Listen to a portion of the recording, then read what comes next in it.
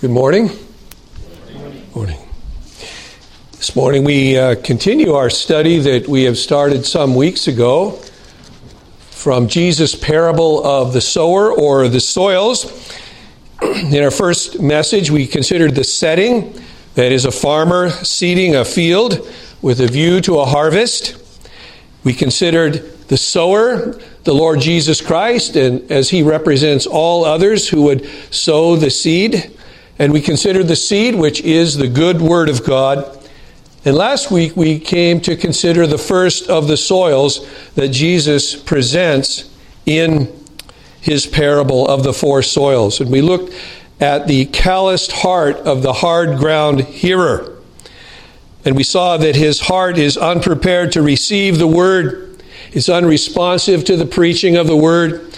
And we looked at the influences that hardened the calloused heart of the hard ground hearer. And then we looked at the tragic doom of the hard ground hearer, and then considered some final application. Well, believe it or not, even after this last week, the calendar tells us, if maybe the weather doesn't, that spring is just around the corner. And in a few weeks, you that have gardens will begin to prepare your soil. You'll remove everything that would hamper the germination of the seed, because you want the seeds that you plant to have the most favorable growing conditions. And in Jesus' parable of the soils, we saw that his foundational principle is this: it bears for farmers, it bears for those that would hear the word of God to be true. The growth of the seed always depends upon the quality of the soil. And this truth applies, spiritually speaking, to each and every person that's in this room. Each one of us comes to gospel preaching with a certain heart disposition toward the Word of God. Your heart soil, if I may put it that way, determines how you will hear and respond to the sowing of God's good Word. Each one of us is represented by one of the four soil types in our Lord's parable of the sower. And we have to ask ourselves honestly before God, which soil best represents me? So I invite you to open your Bibles this morning to Matthew chapter 13.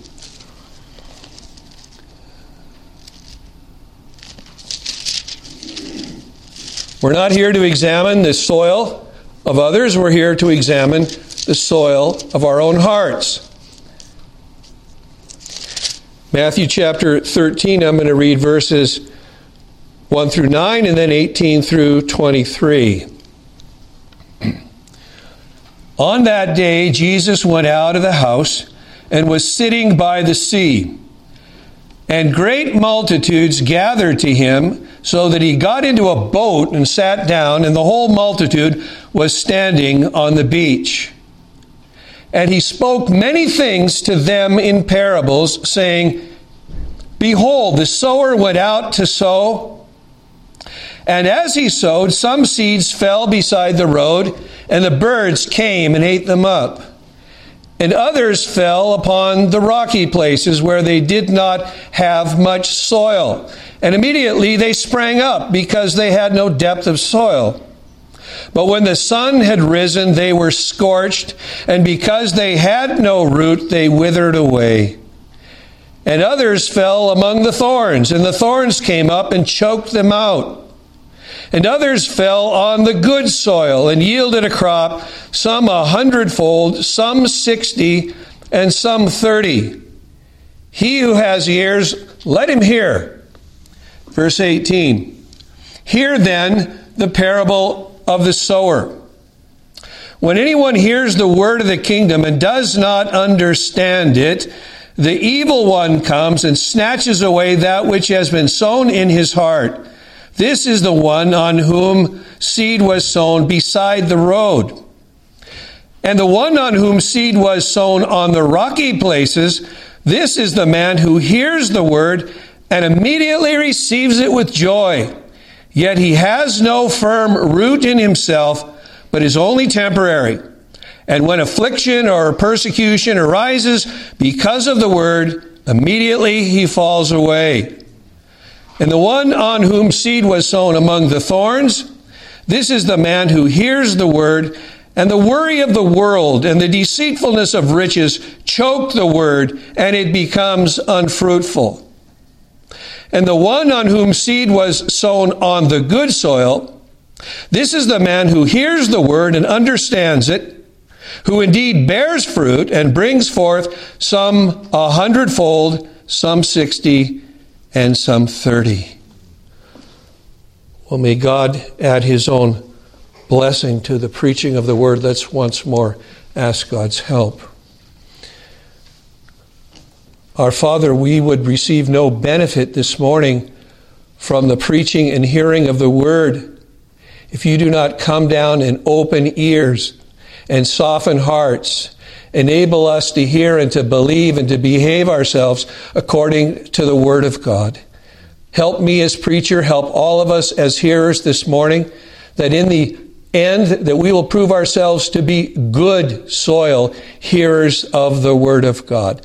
Not hard ground hearers, not rocky soil hearers, not thorn encumbered hearers, but that we would bear fruit 30, 60, and 100-fold. And to that end, our Father, if there be any here that are not good ground hearers, we pray that by the power of your grace, you would till up the soil of their hearts. You would plant that seed. You would fertilize it with your grace. You would cause it to put down deep roots and bear up fruit unto eternal life.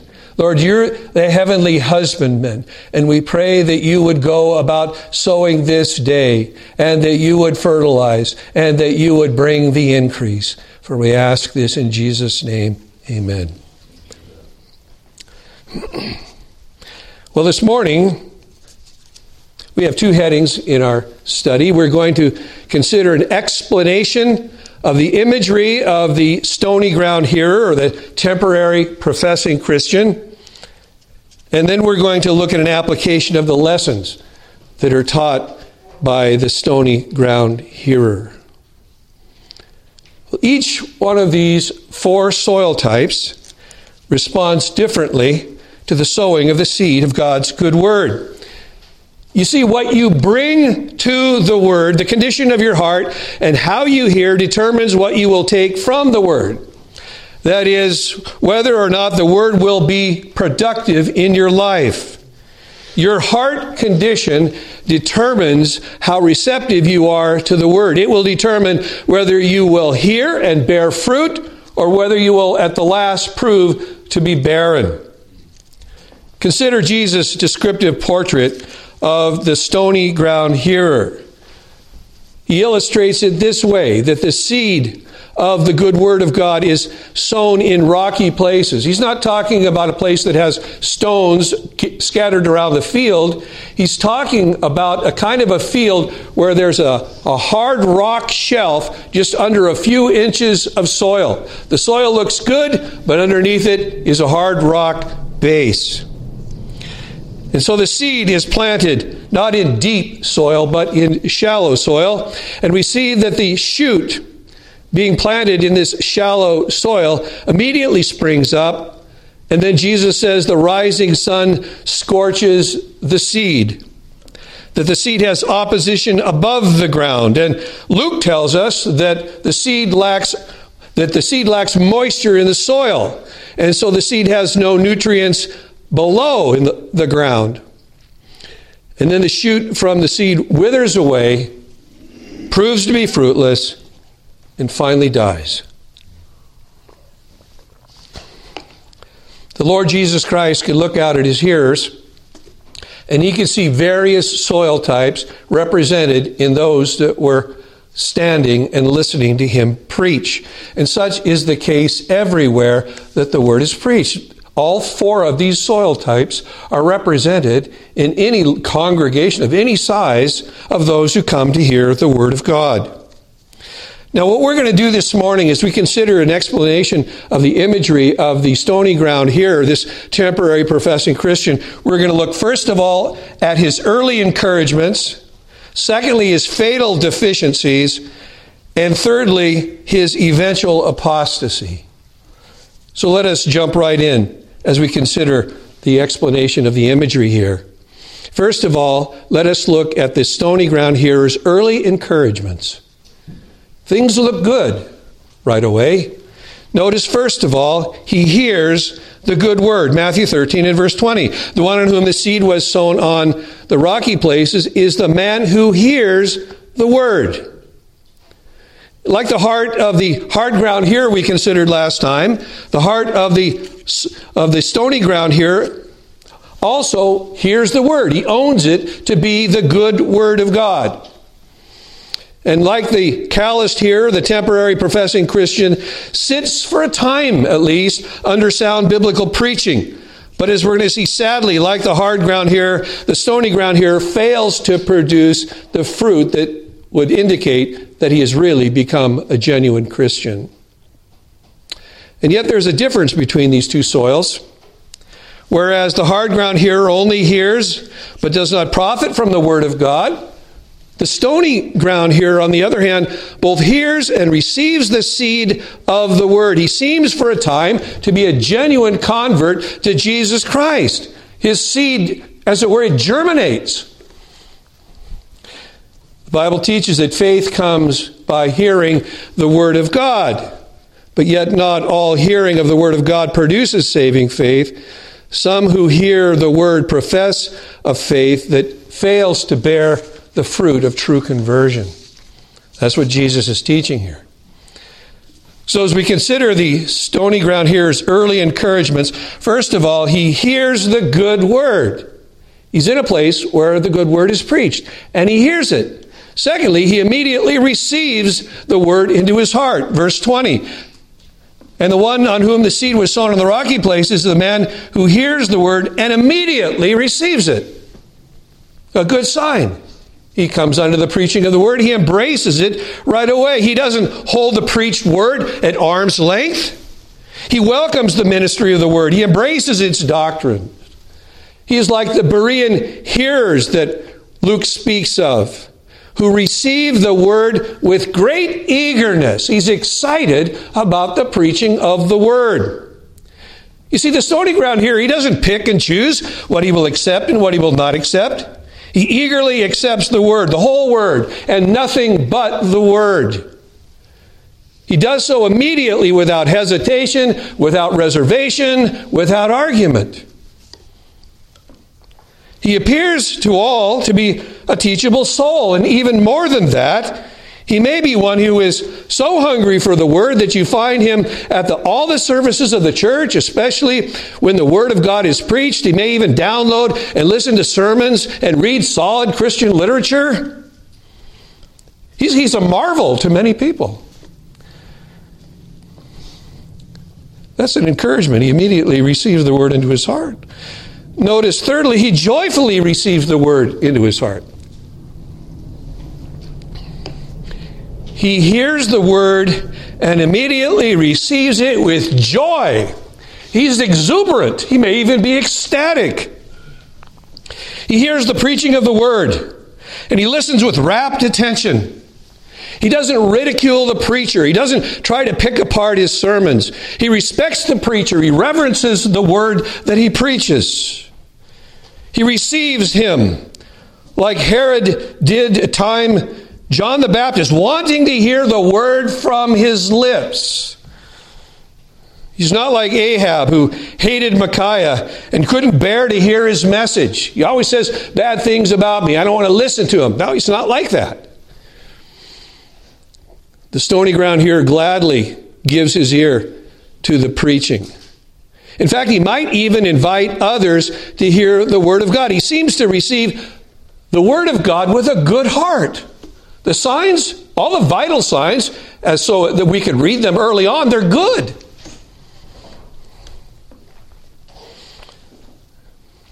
So he hears the good word, he immediately receives it, he joyfully receives it.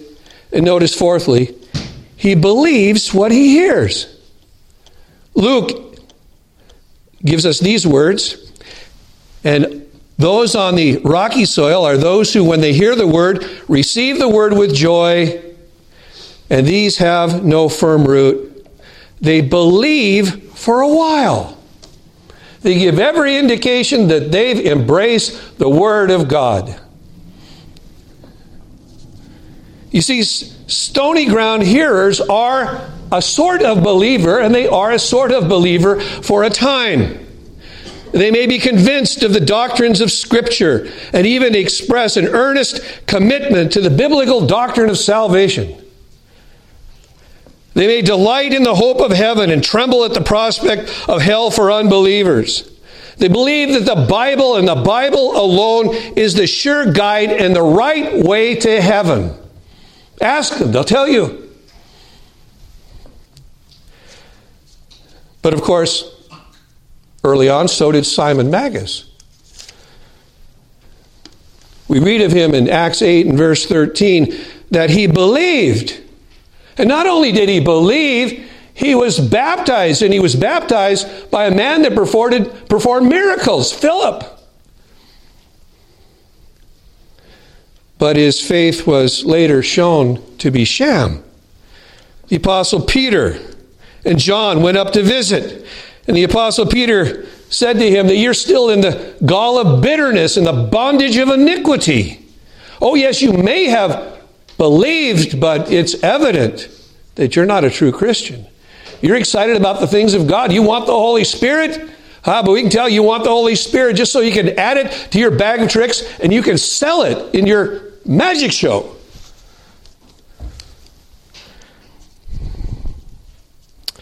So he had embraced the doctrine of Christ that Philip taught. He even behaved himself as if he had believed and become a disciple of Jesus Christ. And as we will see, not all who profess faith possess faith, that is true, saving, life-changing faith in Christ. So these are the stony ground hearer's early encouragements. He hears the good word, he immediately receives it into his heart, he does so joyfully, and he believes what he hears. But we have to come to the other side of this coin. It doesn't bear the stamp of a genuine Christian. It seems to be the currency of conversion, but it proves to be counterfeit. So consider his fatal deficiencies. You see, even the world says not all that glitters is gold. Not all interest in the Word of God is a saving interest in Christ. Notice, first of all, he has no root in himself. That's the diagnosis. For all his seeming interest in preaching, all his excitement about the Word of God, at least early on, the heart of the stony ground hearer is shallow. Jesus says he has no firm root in himself. Notice he doesn't say he has no firm root in Christ. He doesn't say he has no firm root in the Word of God. These things are true, but he has no firm root in himself. That's what Jesus focuses upon. Therefore, his reception of the gospel is superficial. And since the germinating seed has no depth of soil, no deep character into which to strike its roots, he has no gravity of bearing in his heart, which deeply contemplates himself in relation to the truth, the shallowness of the soil of his heart pushes the shoot quickly upward with a profession of faith. But he's top-heavy. He doesn't have any depth to him. Better, the Word had gone deeper into his heart, but because it could not, he had no root. You see, there was spontaneous growth, but no depth. You'll see that sometimes when you go to clean your gutters out. We have maple trees around our house. You know, dust and dirt gets swirled up and in the gutters, and the seeds land there. And sometimes you'll see little seedlings coming through your gutter guards. Well, there's no place for the root to go down. Just the shoot comes up, and you can whisk it away with your hand. For instance, the stony ground here immediately is pleased to learn that Jesus died for sinners, and he may see himself as a sinner. And Jesus died for sinners, and therefore he must have died for him. He may be moved to embrace the free offer of the gospel, but his shallow heart is never turned over by a deep plowing of the law of God. Because his understanding of himself is so shallow, his understanding of the gospel will be superficial. Brethren, we are rooted in truth only as deeply as we are rooted in ourselves. That's what Jesus intimates in what he says here.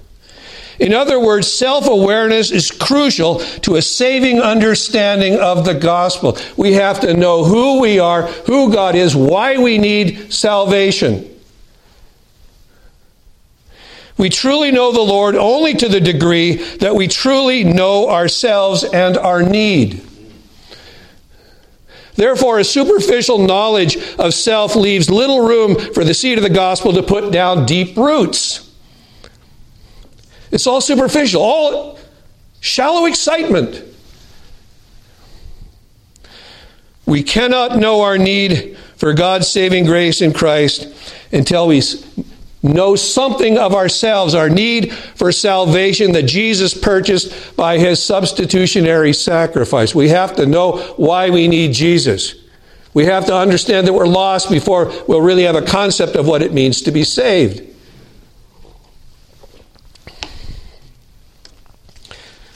So the seed of the gospel is planted no deeper in our hearts than our knowledge of ourselves.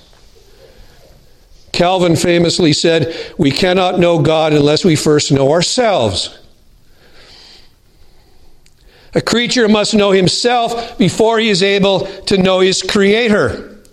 Mr. Robertson has observed the practical effect of the false believer lacking root in himself when he writes, "Stability is like a tree. Here the man has a mushroom growth and endures for a while, temporary, quick to sprout, quick to stumble." He says, what a picture of some converts in our modern revivals. And we need to examine what's gone on in Kentucky in light of this parable. He says, they drop away overnight because they did not have the root of the matter in them. This man does not last or hold out. So he lacks root in himself. Secondly, he lacks the moisture of gospel grace. He lacks essential moisture. Jesus adds in Luke's parallel that as soon as the seed grew up, it withered away because it had no moisture. You see, only when the seed of the gospel is moistened by the grace of God will it put down deep roots in the soil of the soul. Only by God's grace continually moistening does the seed grow up and eventually bear fruit. You know, wildfire will warm your hands for a while, but it goes out over time. It doesn't have a source. It has no continual fuel. In this case, the seed has no continual moisture. It must have the moisture of grace, you see, if it is not to wither under the trials that it's going to face when it breaks ground.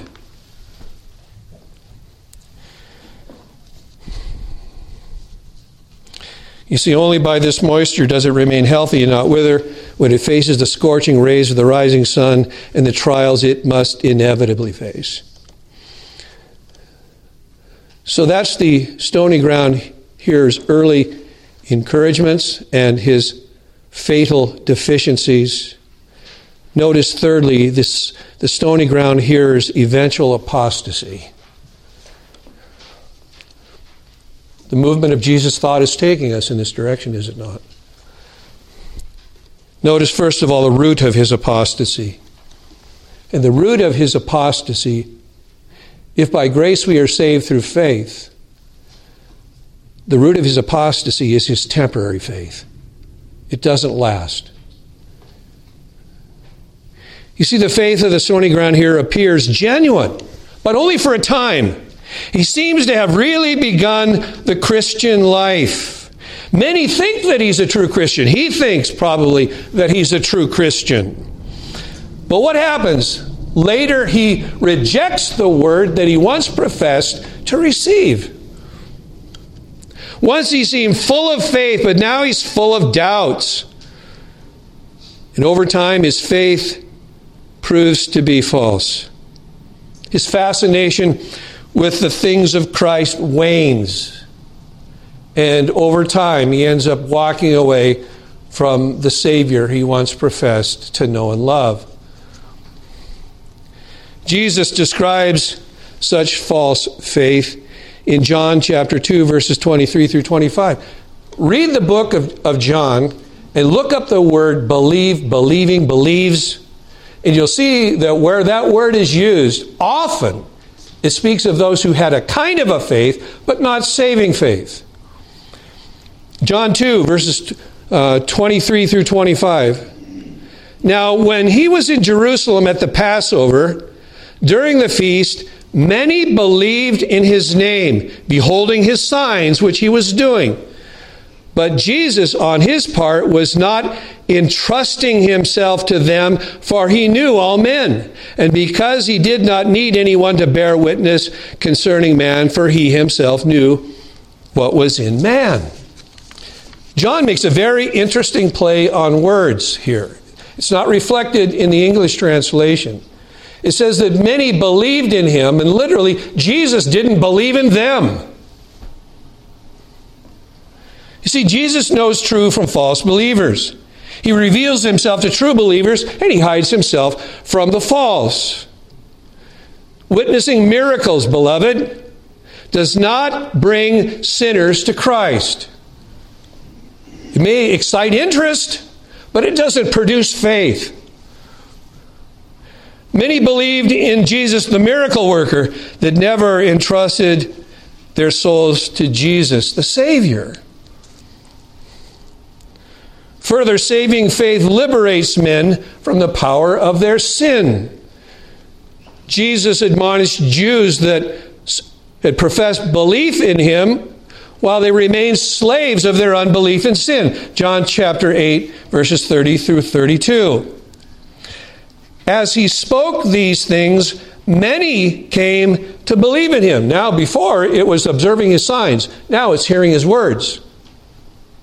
Jesus, therefore, was saying to those Jews who had believed in him, if you abide in my word, if you remain in my word, then you are truly disciples of mine, and you shall know the truth, and the truth shall make you free. But they didn't. We should not be surprised that many who express interest in Jesus, some who even claimed themselves to be disciples, we see in John 6 and verse 66, they walked away from him to follow him no more.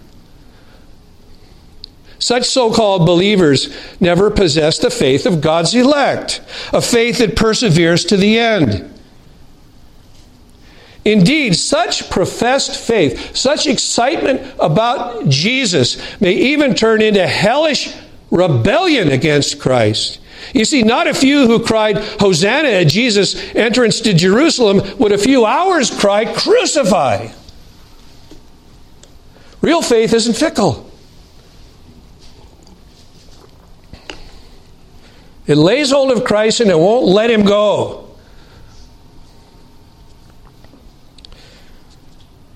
So the root of the stony ground here is eventual apostasy is his temporary faith.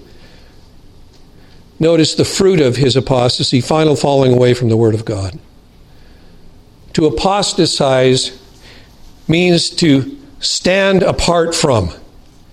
And here it means to fall away from commitment to the Word of God and the person of Christ. And to the Church of Christ. So let's consider, as we look at the fruit of his apostasy, a pathology of apostasy. I'm using medical language here to describe a spiritual problem. Jesus did. It's only those who are unhealthy that need a physician, and these prove to be unhealthy, but they don't know it. They think they're healthy. Apostasy is a lethal spiritual disease. It kills all who walk away from Christ. The apostasy of the stony ground here, at first it begins secretly in his heart, but eventually it shows itself in his life, that it's a sham after all. First, he turns away from practical godliness. The faith of God's elect, it produces a holiness that is obvious. But he turns away from practical godliness because he's only been faking it this far into open sin, or he turns away from an orthodox testimony to false teaching, or both. Usually they go together. This turning away from orthodoxy and from holiness leads to departure from an open allegiance to Jesus Christ. This is usually followed by a departure from a committed attendance upon the ministry of a biblical local church. When you leave Christ, you leave his people, which is leaving his church. And notice that I am not speaking of professing Christians who never formally attach themselves to a true church of Jesus Christ. The Bible doesn't recognize such persons as true Christians.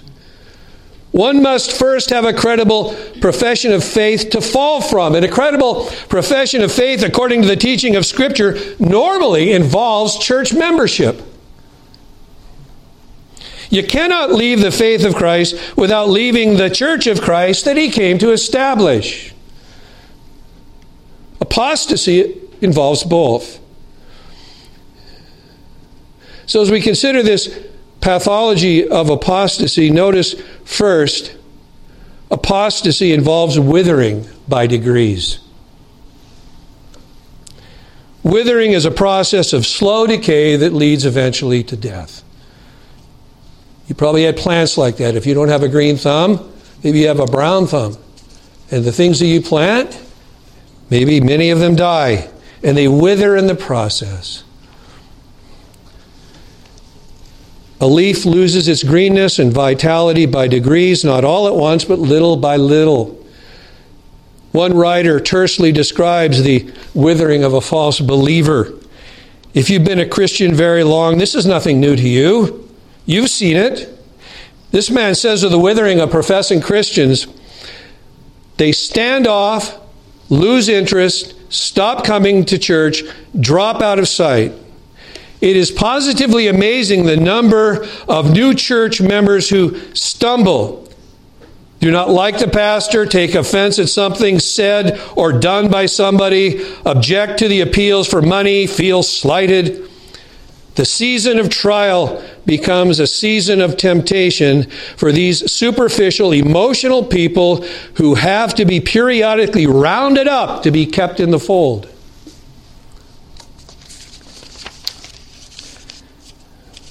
Now, brethren, we all know, if we're true Christians, that the vitality of a true Christian may wax and wane. You may falter at times, but you will not fall away from the faith because you are kept by the power of God through faith for a salvation ready to be revealed in the last time. He that began a good work in you will perfect it until the day of Jesus Christ. He spilled his blood. He puts the stamp of his promise upon that. But the stony ground here falls away from the profession of a saving faith that he never had. He had never experienced the life-changing power of God through faith in Jesus Christ. He falls away from the temporary faith of hypocrites. Therefore, notice, finally, apostasy involves a final departure from the faith.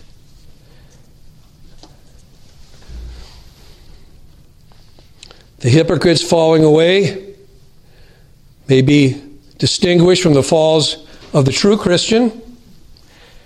It is not partial or temporary, as will be the fall of a true Christian, even as was the fall of the disciples and of Peter specifically during the period of our Lord's Passion. A true Christian may stumble, but he always recovers. He always returns to Christ. He returns to his truth. He returns to his church in brokenness, confessing his sin. But the fall that Jesus speaks of here is final. There's no rising from this fall. The New Testament furnishes us with several examples of apostates, those who abandoned the truth they once professed. And brethren, Judas immediately comes to mind. He's the apostate apostle. He rubbed shoulders with Jesus for 3 years. And Jesus knew from the very beginning who it was who would betray him. He watched the pathology of the apostate apostle. He knew what was in his heart, even though the other disciples, when they were asked, one of you is going to betray me. And they all said, is it I, is it I, is it I? They never pointed to Judas and said, we knew it was him. No, he was the purser for the apostles. He probably had the most respect of the whole college of apostles. He carried the money box. He was the most trustworthy to their eyes. And we find in Judas that he who once preached Christ later abandoned him, betrayed him. Demas forsook the truth and the apostle to return out of love to this present world. He was with Paul twice. He's mentioned in Paul's epistles, once as a fellow worker with Paul.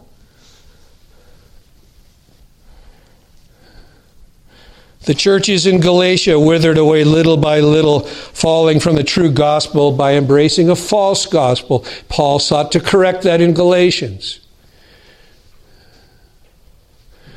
And we may include among sorry apostates such men as Hymenaeus and Philetus, who once held a true doctrine of the resurrection, only later to abandon the apostolic faith, teaching that the resurrection had already passed, and in the process they led many astray. They upset their faith, at least. You see, many who leave the faith, they're not content to leave alone. They want to take others with them. And this is because misery loves company.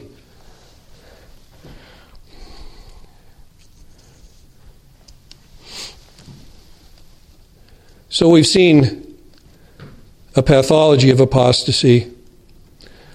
Let us look at the reason for his falling away. Matthew 13:21, when affliction or persecution arise because of the word, immediately he falls away. And Luke adds, kind of bringing those two ideas together in Luke 8:13, in a time of temptation falls away.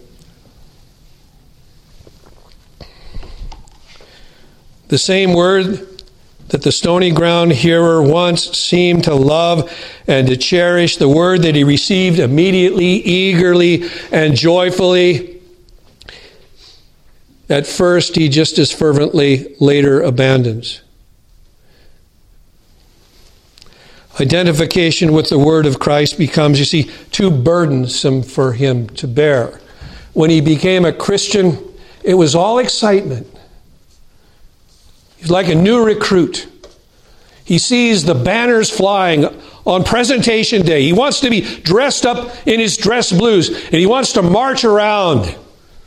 But he doesn't realize he's entered into a war. When he said, when I took my chevrons, I never believed that I would face this. I didn't want this. Why didn't you tell me about this?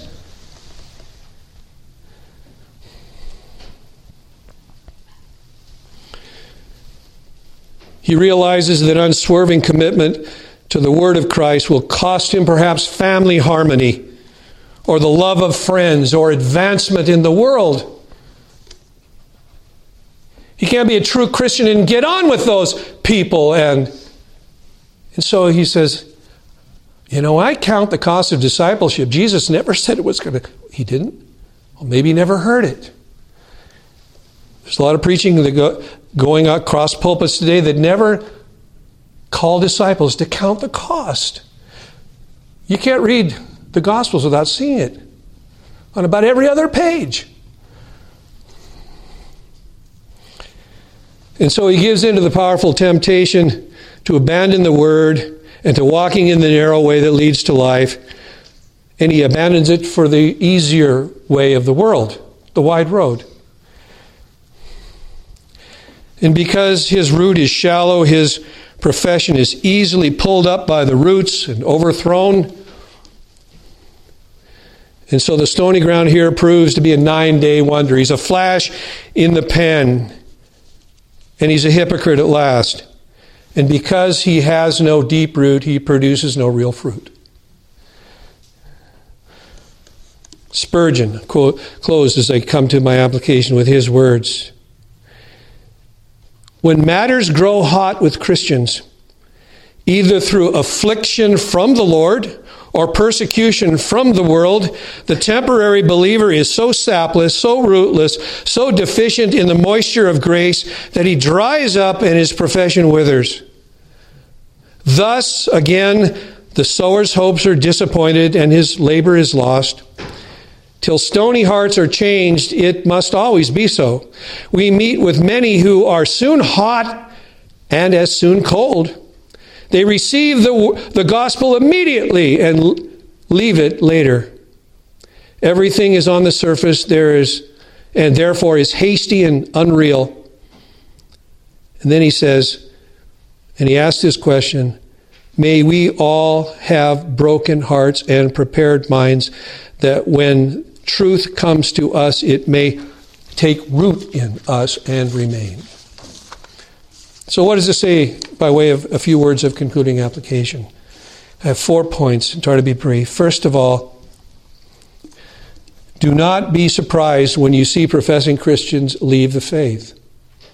Don't be surprised at that. Expect it. Oh, don't pray for it. Obviously, you don't want to see it, but it happens.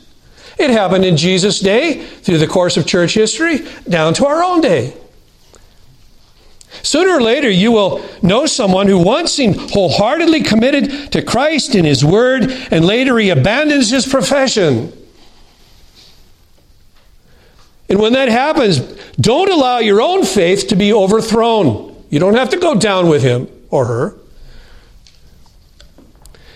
I've seen the faith of especially younger Christians shaken when they observe a friend or some well-known professing Christian, maybe his name's out there, leave the faith and renounce what he once professed to believe. And it just about knocks them off their feet. We need to be better students of our Bibles, don't we? If hypocrites attended upon Christ's ministry and united with His disciples and later abandoned the church, should we be surprised to meet with such today? Brethren, bad men are still in the professing church.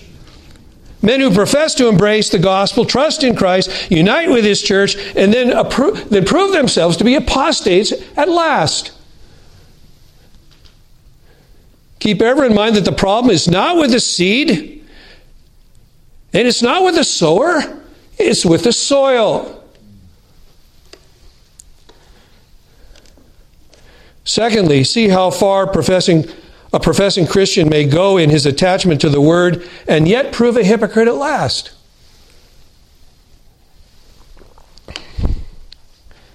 Consider the resume of the stony ground here. Many are like him today. He knows the Word. He can quote Scripture. He can open his Bible to many passages. He may be a good student of the Word. He assents to the Word. He says, I not only know it, but I believe what it teaches. He professes the Word. This is the ground I stand on. And he's excited about the Word. He rejoices in it. It's like the hidden manna that the Bible speaks of, that gives nourishment to his soul, sweetness to his life. And he may even bear some kind of fruit from the Word. Yet he brings no fruit to maturity because he lacks spiritual depth, the moisture of preserving grace, and perseverance in the faith against temptations to abandon the faith. Finally, he becomes disillusioned with Christ, disillusioned with the church, and he leaves the faith unless he tries to keep up some kind of appearance. But brethren, let we who think we stand take heed lest we fall. There's a word here of admonition to us. The jury, let's face it, is out on each one of us. Now, some of us have been longer in the faith than others. But John Bunyan said that someone can fall into the pit of hell from the very portals of heaven. He was temporary for a long time. And then he proved what he was.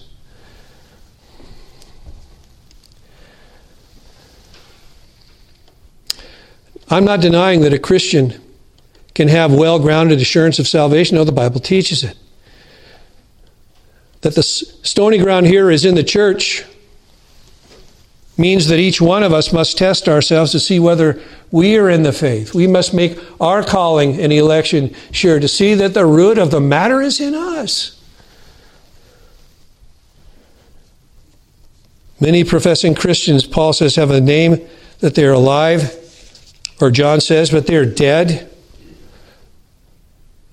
Are we fruit-bearing Christians? Thirdly, beware of any withering in your commitment to the Word of God.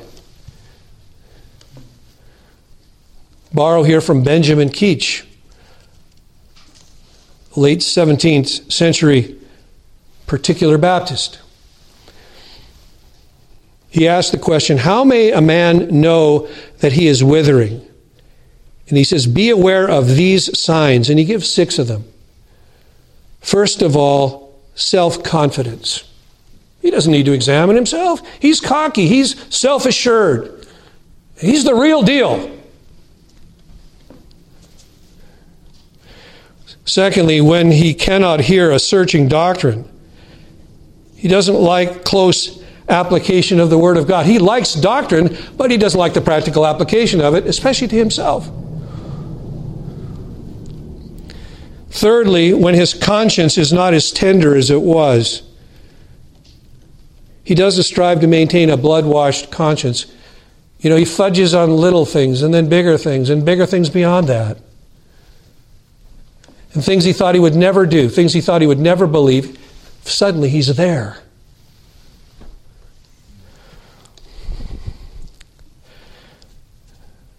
Fourthly, when a man's prayers are short, they're mumbled, they're formal, they're careless, they're infrequent, if they're offered at all. It's a sure sign that we are on the road to apostasy if we have not the breath of life within us. Fifthly, when he cannot stand in the hour of temptation. Before he was strong. He thought so anyway. Now he faces hurricane-like temptations. Because he'd been withering, they wouldn't have blown him over before. He could have leaned into them. But now he's knocked off of his feet. He can hardly get himself back up. He says, why fight it anymore?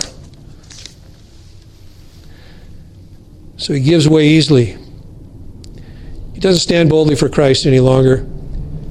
You see him more among the carnal crowd. He apparently feels comfortable with them. And finally, deadness of spirit. He just goes through the motions. He's dead inside, and finally he knows it. He may have a formal profession, but it's not thriving. It's not living. It's not life-changing.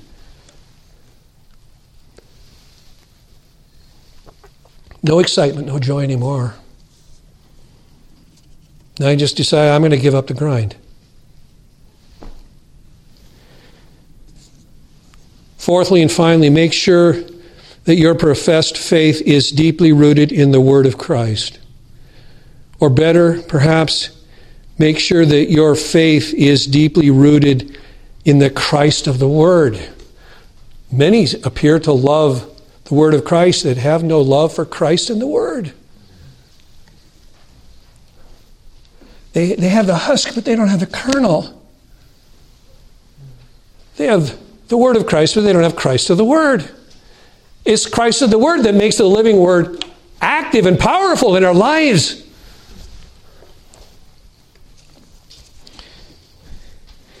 If your faith is in Christ, you will not turn from His Word. Remember that merely receiving the Word, believing the Word, joy in the Word is no sure evidence of saving faith in Christ of the Word. Examine yourselves, test yourselves to see whether you're in the faith. Make your calling and election sure. Go through those steps that Peter speaks of. Are you making progress in the Christian life, or are you stepping away? Are you starting to wither?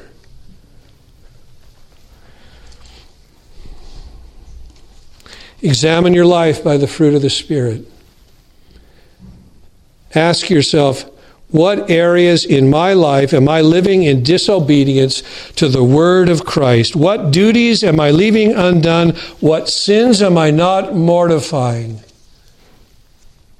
What graces by the Spirit are not being vivified in me? These are the kind of basic, honest questions that we need to ask ourselves and come before God with Judgment Day honesty. Lord, show me these things. If I'm starting to travel down the road of apostasy, arrest me. Don't let me go any further. Bring me back to the point of departure. Bring me to my knees to confess my sins and get back right with my eyes on Jesus, the author and finisher of my faith. That's what we need to do. Oh, may God take these things and write them upon our hearts. Let's pray.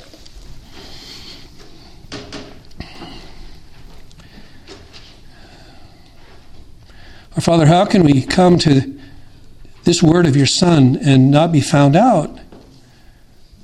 Lord, we don't want to hide from your word. We want to face Jesus Christ. We want to look in the mirror of your word and see what manner of people we are. We don't want just to put on our face, on those blemishes, just the clearest ill of carelessness. No, we want these things lanced. We want them purified. We want to see more of the image of Christ in us when we look in the mirror. Lord, we want to see Jesus. We want to grow more in conformity to His image. And let us not have a name that we live but are dead. Let us not be formalists, but let us be biblical realists and face ourselves in the mirror of the Word of God. Oh, gracious God, how powerful dealings with us. You that began that good work in us, we pray that by bringing us to repentance and confession, that you would perform your good work in us and conform us more and more to the blessed image of Him who loved us and gave Himself for us, the one to whom we desire to be conformed ultimately. Continue that work, we pray. Let us not go backwards but forwards. For we ask this in Jesus' name. Amen.